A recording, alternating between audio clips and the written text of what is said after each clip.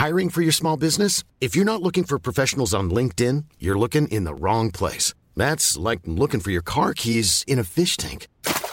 LinkedIn helps you hire professionals you can't find anywhere else, even those who aren't actively searching for a new job but might be open to the perfect role. In a given month, over 70% of LinkedIn users don't even visit other leading job sites. So start looking in the right place. With LinkedIn, you can hire professionals like a professional. Post your free job on linkedin.com/people today. Millions of people have lost weight with personalized plans from Noom. Like Evan, who can't stand salads and still lost 50 pounds. Salads generally for most people are the easy button, right? For me, that wasn't an option. I never really was a salad guy. That's just not who I am. But Noom worked for me. Get your personalized plan today at Noom.com. Real Noom user compensated to provide their story. In 4 weeks, the typical Noom user can expect to lose 1 to 2 pounds per week. Individual results may vary. Moby, welcome. Thank you for having me. How are you doing? I mean, generally speaking, I don't have a lot of things to complain about. Well, apart from the obvious of, baldness and mortality and, the erosion of democracy and climate change and pandemics and deforestation. So apart from those things, I'm fine. I didn't care about nothing else but partying. I should be doing horror film music. Jävlar, kunde vi få över oss det här? Why you getting that impression? Jag älskar ju liksom så typ koncept. It's exciting, it's fresh, it's different. The purists hated it. It's really strange. I tried working for the man, but fuck it, Whatever makes you feel good, go with it. Old to the new. A flavor from the old so you don't scare people, but with the future sound. Musik och Dernulf med Moby, den pretentiösa mannen, The Little Idiot, som inte ville vara rockstjärna och dessutom framställdes som en kristen vegan-DJ som spelade i punkband. Moby har haft en säregen uppväxt och har ett oöverträffat driv att konstant skapa musik. Med stora framgångar under tidigt 90-tal och decennier som följde så har hans musikaliska hybrid fortsatt hitta fans. I really wanted to be a cool rock star. The problem being, there's no part of me that is actually a cool rock star. De senaste åren har han givit ut 2 hyllade böcker om sin karriär och nu är han aktuell med både en dokumentär och ett album med orkestrerade versioner av sina välkända låtar. Reprise ges ut på anrika Deutsche Grammophon. Möt mannen som lagom till att han slagit igenom som 90-talets amerikanska ravestjärna tröttnade på den elektroniska musiken. Välkommen till Musik och Dernulf med Moby.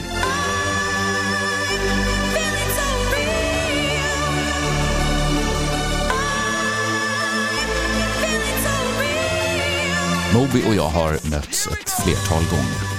Första gången tidigt 90-tal och sen med 5-6 års mellanrum. Vad som alltid skiner igenom är humor. Och den har verkligen varit ett sätt att ta sig igenom en barndom och ett liv som inte alltid varit så enkelt. Well, I mean, in a way, and maybe this is indicative of something that's actually wrong with me, is the worse my history, the worst parts of my circumstances are the parts that I think are the funniest. In hindsight, like, for example, I just released this documentary that a director made about me, and there's some really dark stuff in there, but in my mind, I thought it was kind of funny. Like the tragedy of, like, I was, before I got sober, I was very drunk and I slept through my mom's funeral, which I think if she were still alive, she would even think that was pretty funny. And I've had people come up to me say, like, oh, that's just so sad. And I was like, yeah, it's sad, but it's also a little bit funny. Like this weird drunk guy sleeping through his mom's funeral. Like, there is a dark humor to it. And then also, when I got sober 12 years ago, I started going to 12-step meetings. And anyone who's ever been to a 12-step meeting knows that a lot of what happens there is people just laugh at the worst stories. Like, it's almost like the more degrading the story, the more likely people are to think it's really funny. Ja visst, det är aningen meningslöst, men lite kul att träffa någon som man delar födelsedag med. Det är som att man hoppas på en slags större förståelse och tillhörighet. Jag har träffat en enda människa som jag delar födelseår och födelsedag med, och det är Moby. 11 september 1965. Jag vet, det tillhör verkligen avdelningen onödiga fakta, men den här gången pratade vi faktiskt lite om den musikaliska uppväxt vi har haft. Om en olika, han från Harlem, New York, och jag Uppsala, Sverige. Vi har i alla fall båda varit igenom en enorm resa då vi hunnit uppleva både 60, 70, 80, 90 och 00-tal. To answer your question about the sad fact that yes, I too was born September 11th, 1965. I mean, growing up musically, culturally, we got so lucky. You know, we grew up with, you know, from Jimi Hendrix and the Rolling Stones and Led Zeppelin into Neil Young, into disco, into the invention of punk rock, into the invention of hip-hop, into the invention of electronic music and new wave, the invention of house music, the invention of rave culture. Like, we got to experience so much new phenomenal music. And so on one hand, I'm really not thrilled about being so old, but at the same time, you know, like, it was just, I mean, I don't know what your experience was like, but growing up, it just seemed like every 2 years, some new genre was being invented. You know, like all of a sudden, out of nowhere, there's punk rock, there's disco. Then all of a sudden, electronic music. Then all of a sudden, hip-hop is invented. Like, just, it was being at the birth of all of these musical genres. And we look at the world today, and the dominant musical genres are the musical genres we saw invented. And yeah. I have to, and also the other thing I'm really grateful for is the fact, and like on one hand, I love the access that people have to music now. Like, it's wonderful. But at the same time, no one who's young today knows that thrill of finding out about a band in a fanzine and going to see them play with 20 other people at a crummy little bar and buying the 7-inch and knowing that no one else in the world has heard about this band or this music. You know, being in New York, sorry for rambling on, but like being in New York in 1985 or 1986 and hearing underground electronic music that was only being played in a few tiny places in the entire world. There was something so magical about that, and I feel like to a large extent that has just disappeared. So I'm grateful that we grew up during the time that we grew up.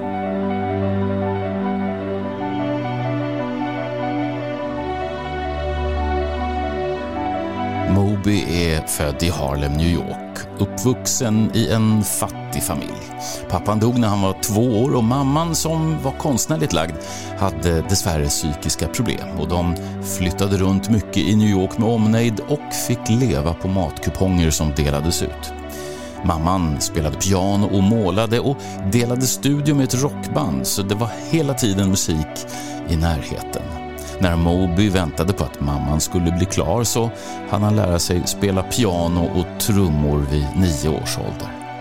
Han började ta droger när han var 10 år. Mammans tabletter och alkohol verkade spännande och försåg honom och några vänner med det som behövdes.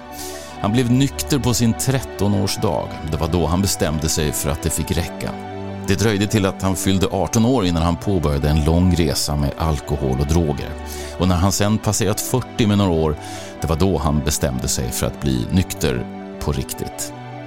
Mobys sena tonårstid och tidiga 20-års-eran spenderades i Greenwich, Connecticut, där han DJade i kyrkans ungdomsverksamhet som faktiskt var stans främsta fritidsgård.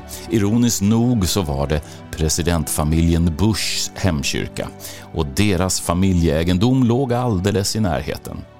I början var det framförallt hiphop som fanns i hans skivback i slutet av 80-talet, men det ändrades när house- och rave-scenen tog fart. Well, there were a few different scenes that were sort of coexisting. One was the hip-hop world, and so I had my crate of hip-hop records, so sometimes I'd be DJing at hip-hop clubs, and then there was like the gay African American Latino world. So I had my crate of house music. And then there was the burgeoning rave scene.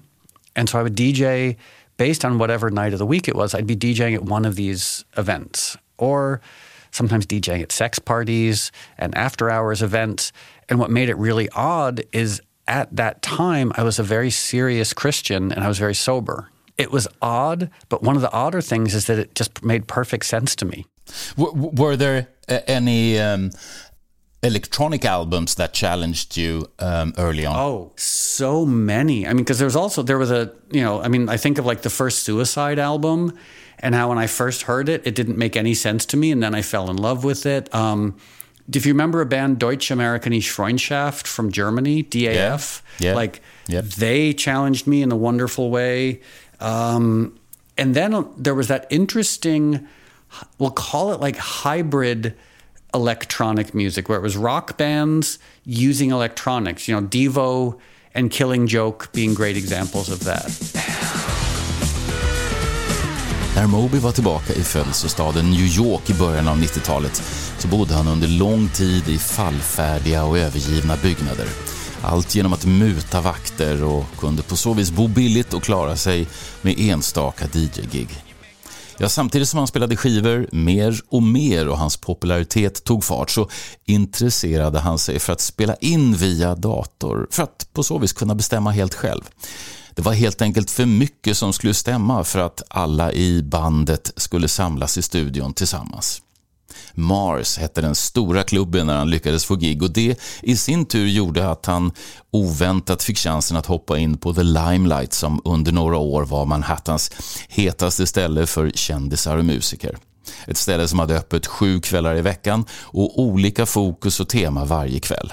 Det kunde vara 4 separata fester som pågick samtidigt i den övergivna, avkristnade gotiska kyrkan på 6:e avenyn. En klubb som jag själv hann besöka några gånger och som ofta, om inte alltid, imponerade. Well, it was, as you know, and a lot of people would know, the Limelight was a giant reconverted old church.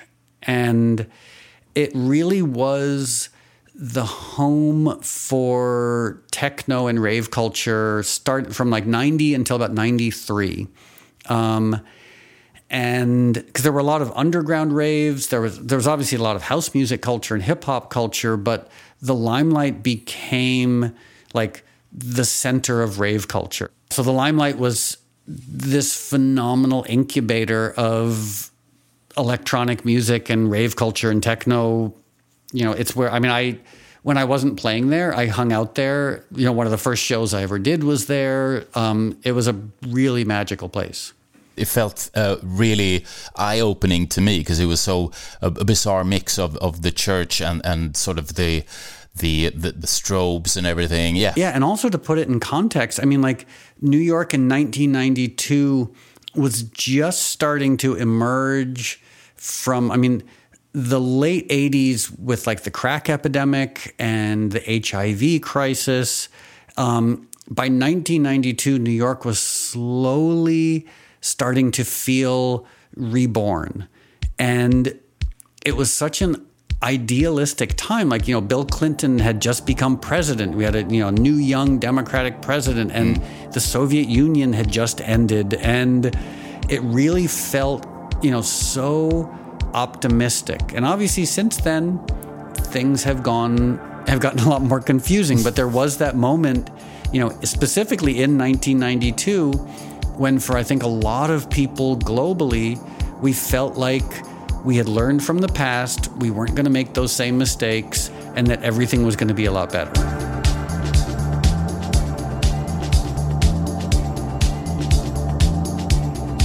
Perioden i början av 90-talet var en mycket speciell tid och den elektroniska musiken kallades för den nya punken, och likt 70-talets musikaliska revolution så förde den med sig en våg av nya idéer och kreatörer som i liten skala ville visa på en ändring.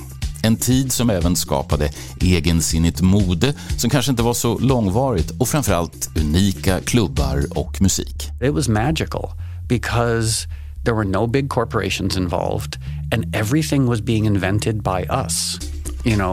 The equipment was new, the genres were new. every aspect of it was being self-generated. You know, I'm hesitant to use the DIY acronym, but it really was DIY. Like, if you wanted to wear clothes, you started a clothing company. If you wanted to make records, you started a recording studio and started a record company. If you wanted to have events, you became a promoter. Like, everything was self-generated and brand new. Like, we were making music that hadn't existed 2 years beforehand. Disco, punk, hip-hop, techno, acid house, all of these are genres of music that began in nightclubs. Madonna was there. Even the Beastie Boys got their start there. Some of the music I make is definitely the product of spending way too much time in the limelight. It was pagan Rome on acid. It's Caligula with music. När Moby tagit plats på klubben Limelight så började erbjudanden komma om att ge ut musik. Man liksom förutsatte att han som DJ gjorde egen musik. Och så kom det sig att han 1990 skrev på ett kontrakt med ett skivbolag och första EP:n blev faktiskt direkt en liten framgång. Han fortsatte ge ut fler singlar och efter ett tag stod det klart att en av låtarna på första EP:n, Mobility, fortsatte spelas och önskas. Låten Go skulle komma bli en av 90-talets stora rave-klassiker och redan i första versionen så var den en liten framgång. Men när Moby adderade lite melodier från en populär tv-serie, då tog den fart på allvar. I was working on this song and then I watched the first episode of Twin Peaks and I heard the strings from Laura Palmer's theme and I just fell in love with them. And so I put the strings on top of this song I was working on and it made a nice little fit.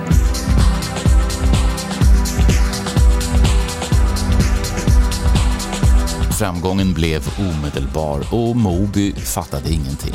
Snart hörde däremot David Lynch, upphovsmannen till tv-serien Twin Peaks, och Angelo Badalamenti som skrivit musiken av sig och ville stämma Moby. Moby däremot, han satte sig ner och skrev ett brev där han förklarade sin kärlek till David Lynch, till Badalamentis musik och berättade hur mycket han älskade Twin Peaks och att han oerhört gärna ville använda deras musik. Svaret var kort och koncist: ja, det går bra. Det ledde senare till att han och David Lynch blev goda vänner och har även resulterat i att Lynch gjort musikvideo åt Moby. Ja, åren som följde var rave-erans glada period när pianohousen stod högt i kurs och ecstasy var drogen som användes. Efter ett tag så smög sig tyngre droger in på dansgolven och publiken och soundet förändrades tydligt. For me, it was a little heartbreaking. So basically what happened was when the rave scene started, it was all about hugging and euphoria and celebration and joy. And you would go to these events and everybody was smiling and hugging each other. And then like a year later, the drugs changed and it went from ecstasy to ketamine. And suddenly the music got darker and it was still good music. It was still very interesting music, but it wasn't joyful anymore. It was almost like people were ashamed of the fact that they had been innocent and happy a year before. Hiring for your small business? If you're not looking for professionals on LinkedIn, you're looking in the wrong place. That's like looking for your car keys in a fish tank. LinkedIn helps you hire professionals you can't find anywhere else, even those who aren't actively searching for a new job but might be open to the perfect role. In a given month, over 70% of LinkedIn users don't even visit other leading job sites. So start looking in the right place. With LinkedIn, you can hire professionals like a professional. Post your free job on linkedin.com/people today. Millions of people have lost weight with personalized plans from Noom. Like Evan, who can't stand salads and still lost 50 pounds. Salads generally for most people are the easy button, right? For me, that wasn't an option. I never really was a salad guy. That's just not who I am. But Noom worked for me. Get your personalized plan today at Noom.com. Real Noom user compensated to provide their story. In 4 weeks, the typical Noom user can expect to lose 1 to 2 pounds per week. Individual results may vary. Hey there, it's Michelle Norris. I'm host of a podcast called Your Mama's Kitchen. When I travel, I'm usually looking for a way to find a taste of home when I'm not at home. And one of the things I love to do when I am at home is entertain. And Airbnb allows me to do that. When I was in California recently, I rented a house that had a great kitchen. And when we were sitting around the table, we were all thinking, we're in someone else's house. Someone could be in all of our homes as well. If you have a home, but you're not always at home, you have an Airbnb. Your home might be worth more than you think. Find out how much at airbnb.com/host. Wow. Nice. Yeah. What you're hearing are the sounds of people everywhere putting on Bombas socks, underwear, and T-shirts made from absurdly soft materials that feel like plush clouds. Yeah, that plush. And the best part? For every item you purchase, Bombas donates another to someone facing homelessness. Bombas. Big comfort for everyone. Go to bombas.com/ACAST and use code ACAST for 20% off your first purchase. That's bombas.com/ACAST. Code ACAST.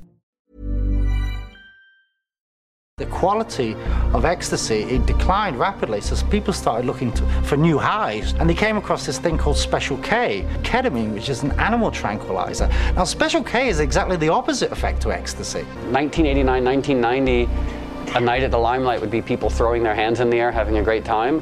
Fast forward a couple of years, and it's kids from the suburbs on Special K just sitting on the dance floor staring at their feet. The party's over. Police clear the dance floor at two top hotspots. Big blow to nightlife here in Manhattan tonight as police close down two major dance clubs on the eve of the weekend. The Limelight and the Tunnel, cops say they're a drug buyer's paradise. New York City police moved in at midnight on the trendy Limelight and Tunnel clubs, executing a court order to eject the patrons and close the night spots down. Clubs were closed under New York's nuisance abatement law, which permits the shuttering of establishments where narcotics. Drogerna förändrade scenen. Soundet blev mörkare och det tog ett tag, men sen fick myndigheterna nys om vad som pågick. Pillren blev hett stoff och nya lagar gjorde det möjligt att stänga ställen om det bara hade skett några gripanden på samma ställe inom några månader. Plötsligt stod New York utan sina stora klubbar The Limelight och The Tunnel. En snabb men inte så långvarig seger för stadens borgmästare och poliskår.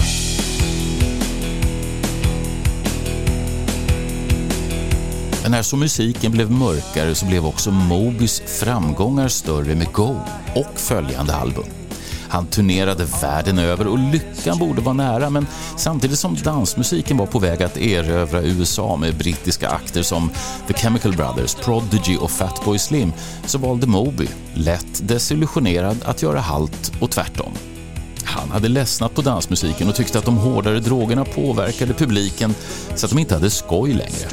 Moby bestämde sig för att göra ett album som skulle visa vilken bred musikalisk palett han besatt. Animal Rights var albumet som ingen gillade. 1996 ville plötsligt ingen lyssna på Moby och hans karriär som var så lovande och han som var så het blev iskall på nolltid. I Paris köpte 60 personer biljetter till en konsert under Animal Rights-turnén. När konserten var slut var 20 personer kvar. Och många skulle så här 25 år senare medge att det möjligtvis var ett felaktigt beslut att ge ut skivan och på så vis döda sin karriär. Men Moby hävdar än idag att det är det enda äldre album som han gång efter gång återvänder till och fortfarande tycker om. Men när allt var som mörkast så introducerar en vän honom för en intressant samling sånger. I discovered them by accident. I was out to dinner with a friend of mine and he gave me some CDs that had these old vocal recordings on them and I just fell in love with them. And the nice thing is they were really well recorded and they had a really beautiful quality to them, so I sampled them and basically wrote new songs based around these old vocals. Alan Lomax inspelningar av gamla bluesartister och folkmusiker sjungandes traditionella sånger blev något som en desillusionerad Moby i sin rastlöshet tog sig an. I de enkla och samtidigt väldigt känslosamma sångerna hittade han något som tände lågan. And at that point I was convinced that my career had ended. I had been dropped by my record label, but I was going to put out this record play on a friend's record label. I was broke. I thought I was going to move back to Connecticut to teach community college, and that this was going to be my last record. I'll use a lock that has no key. Fullkomligt övertygad om att albumet Play skulle vara det sista han skulle göra som artist, så tänkte han att han kunde nog göra lite vad som helst. Moby var nöjd och skivbolaget tyckte att skivan var fantastisk. När så albumet kom ut var det faktiskt nästan ingen som höll med. Hypen var över och brittiska musiktidningen Melody Maker recenserade skivan och gav den 0 av 10. Los Angeles Times recenserade den genom att citera en av låttitlarna. Why does my heart feel so bad? Because we have to listen to this album, var svaret. Elakt och roligt. Moby och skivbolaget Mute tänkte att nu var det kört och agerade för att folk skulle faktiskt få höra vad de ändå tyckte var ett fantastiskt album. Så de satte igång och licensierade ut låtarna till reklam, till filmer, tv-serier och långsamt men säkert så fick musiken spridning och den började älskas. Albumet Play sålde till slut i drygt 12 miljoner exemplar och toppade listorna i en massa länder. 8 singlar släpptes från albumet och Moby var plötsligt en världsartist och återigen fattade han ingenting. Vad var det som hade hänt?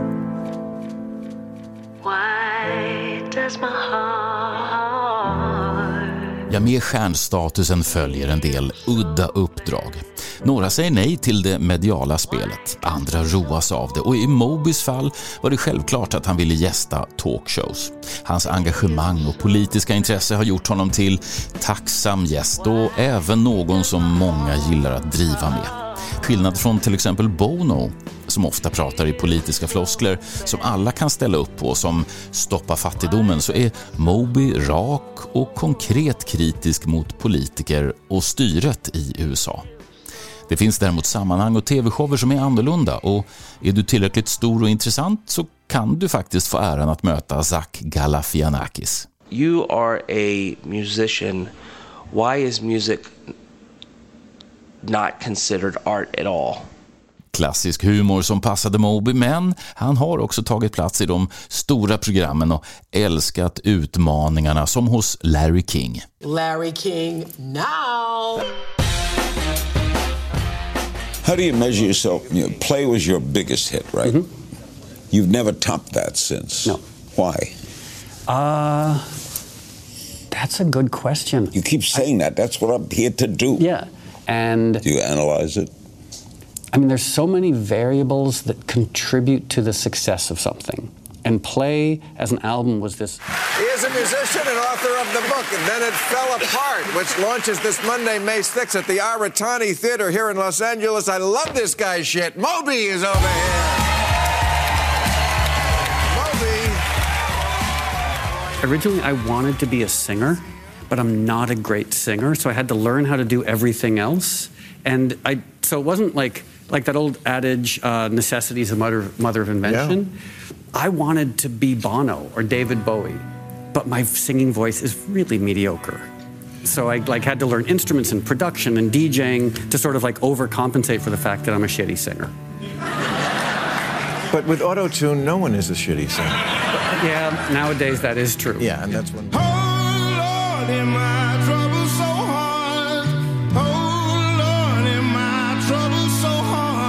Reprise heter albumet som sammanfattar Mobys musikaliska karriär ur ett orkestrerat perspektiv. Här blir det tydligt hur självklart det låter när en symfoniorkester tar sig an delar av hans stora katalog av sånger och ambienta kompositioner.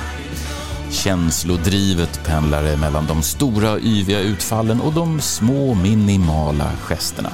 Hans ambienta era och album är värda att lyssna på, och albumet Reprise är en fin och pompös mix av hans olika produktioner i en påkostad och elegant orkestrering. Pretentiöst? Ja visst, säger Moby. It came about, when I was very young, I studied music theory and I played classical music until I was 13 and discovered The Clash. And so I'd always had a sort of, an orientation towards classical arrangements, incorporating music theory into my songs, whether it was obvious or not. And then about 4 years ago, I played an orchestral show, my first ever orchestral show here in Los Angeles with the LA Philharmonic. And after the show, Hannah came backstage and asked me if I wanted to make an orchestral greatest hits album with Deutsche Grammophon. And for so many reasons, I basically just immediately said yes.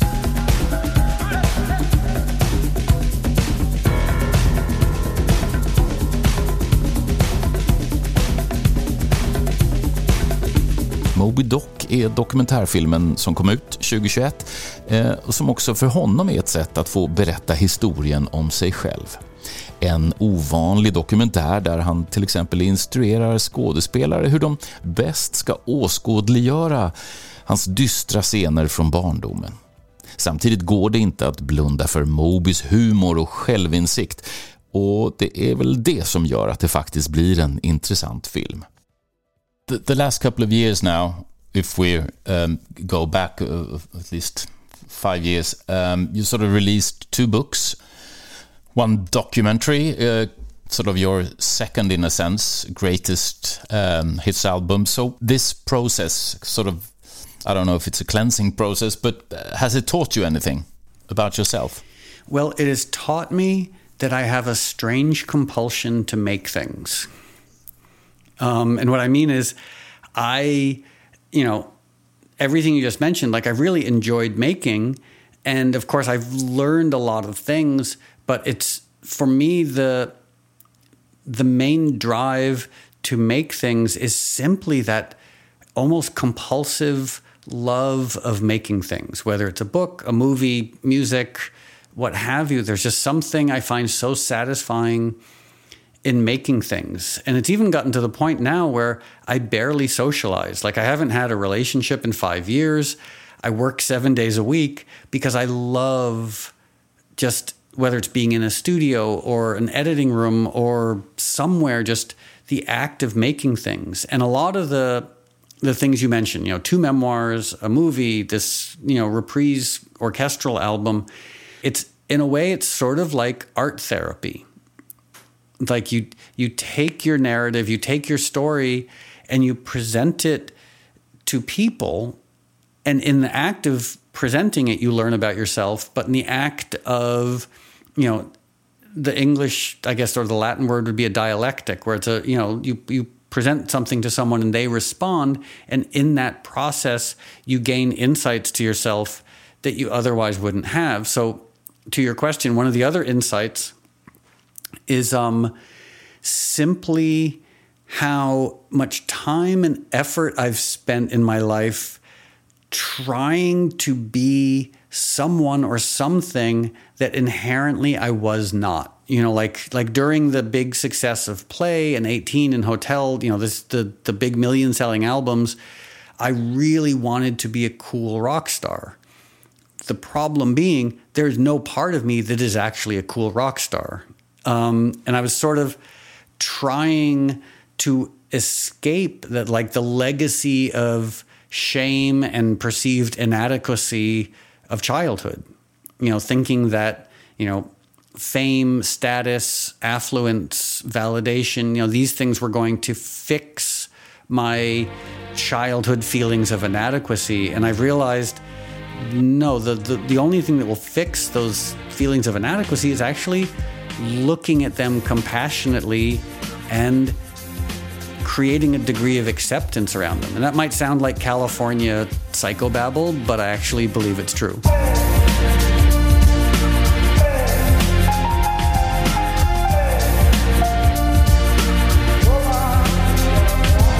Huvudtesen i dokumentären och även i de 2 böcker som han skrivit är att han har levt livet som rockstjärna och upptäckt att det inte går att bli lycklig av det livet eller av pengar och framgång. Det är alltid något som saknas. Han försökte så hårt, så länge, utan att lyckas. Desto mer har han prioriterat att vara engagerad, aktiverad, aktivism och bry sig om andra. Desto lyckligare har han blivit och desto bättre har han mått. Everything I've ever done has been coming from the place of being a fan. Like, so I'm a musician, but all I'm doing is being inspired by other people's music. So it's been one of the interesting challenges of my career as a musician. And I don't say challenge in a way that has been like difficult, but it's been hard to wrap my head around the fact that people see me as a musician when I see myself as a fan of other people. So like, I never thought I'm going to do something new or unique or successful.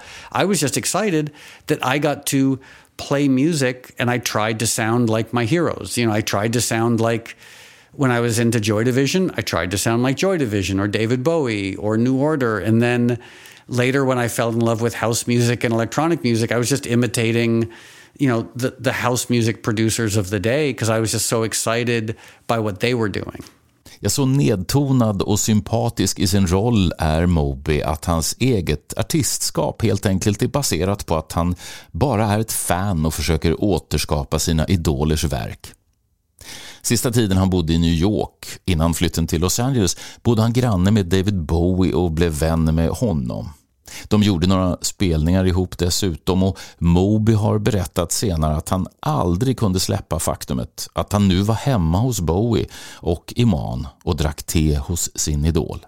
Even if there's no way to make money from music, I would still obsessively be making music because it has the potential to be so spiritual and magical. If I never create music that is transcendent or spiritual, at least I've spent my life trying to do so. Famous last words. Thanks a lot for taking the time, and have a really pleasant rest of the post-pandemic year. Oh, and I wish the same for you as well. It seems like we're all slowly moving out of the apocalypse, which is definitely a good thing. Thank you very much. My pleasure. It was really nice speaking to you again.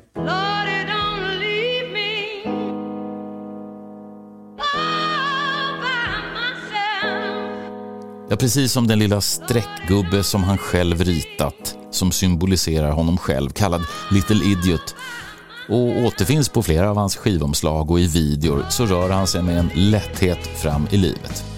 Han sitter och skapar hemma och skulle helst se att det bara skulle fortsätta så. Livet är format kring ett fortsatt skapande och för ett avskalat liv som cirkulerar runt musik och en kamp för djurens rättigheter. Ja, du har hört Musik och Dernulf om och med Moby. Supporta gärna programmet via Patreon där du kan höra avsnitten med musik och få andra små fördelar som utlottning av en hel del fina skivor om du signar upp dig. Vi hörs!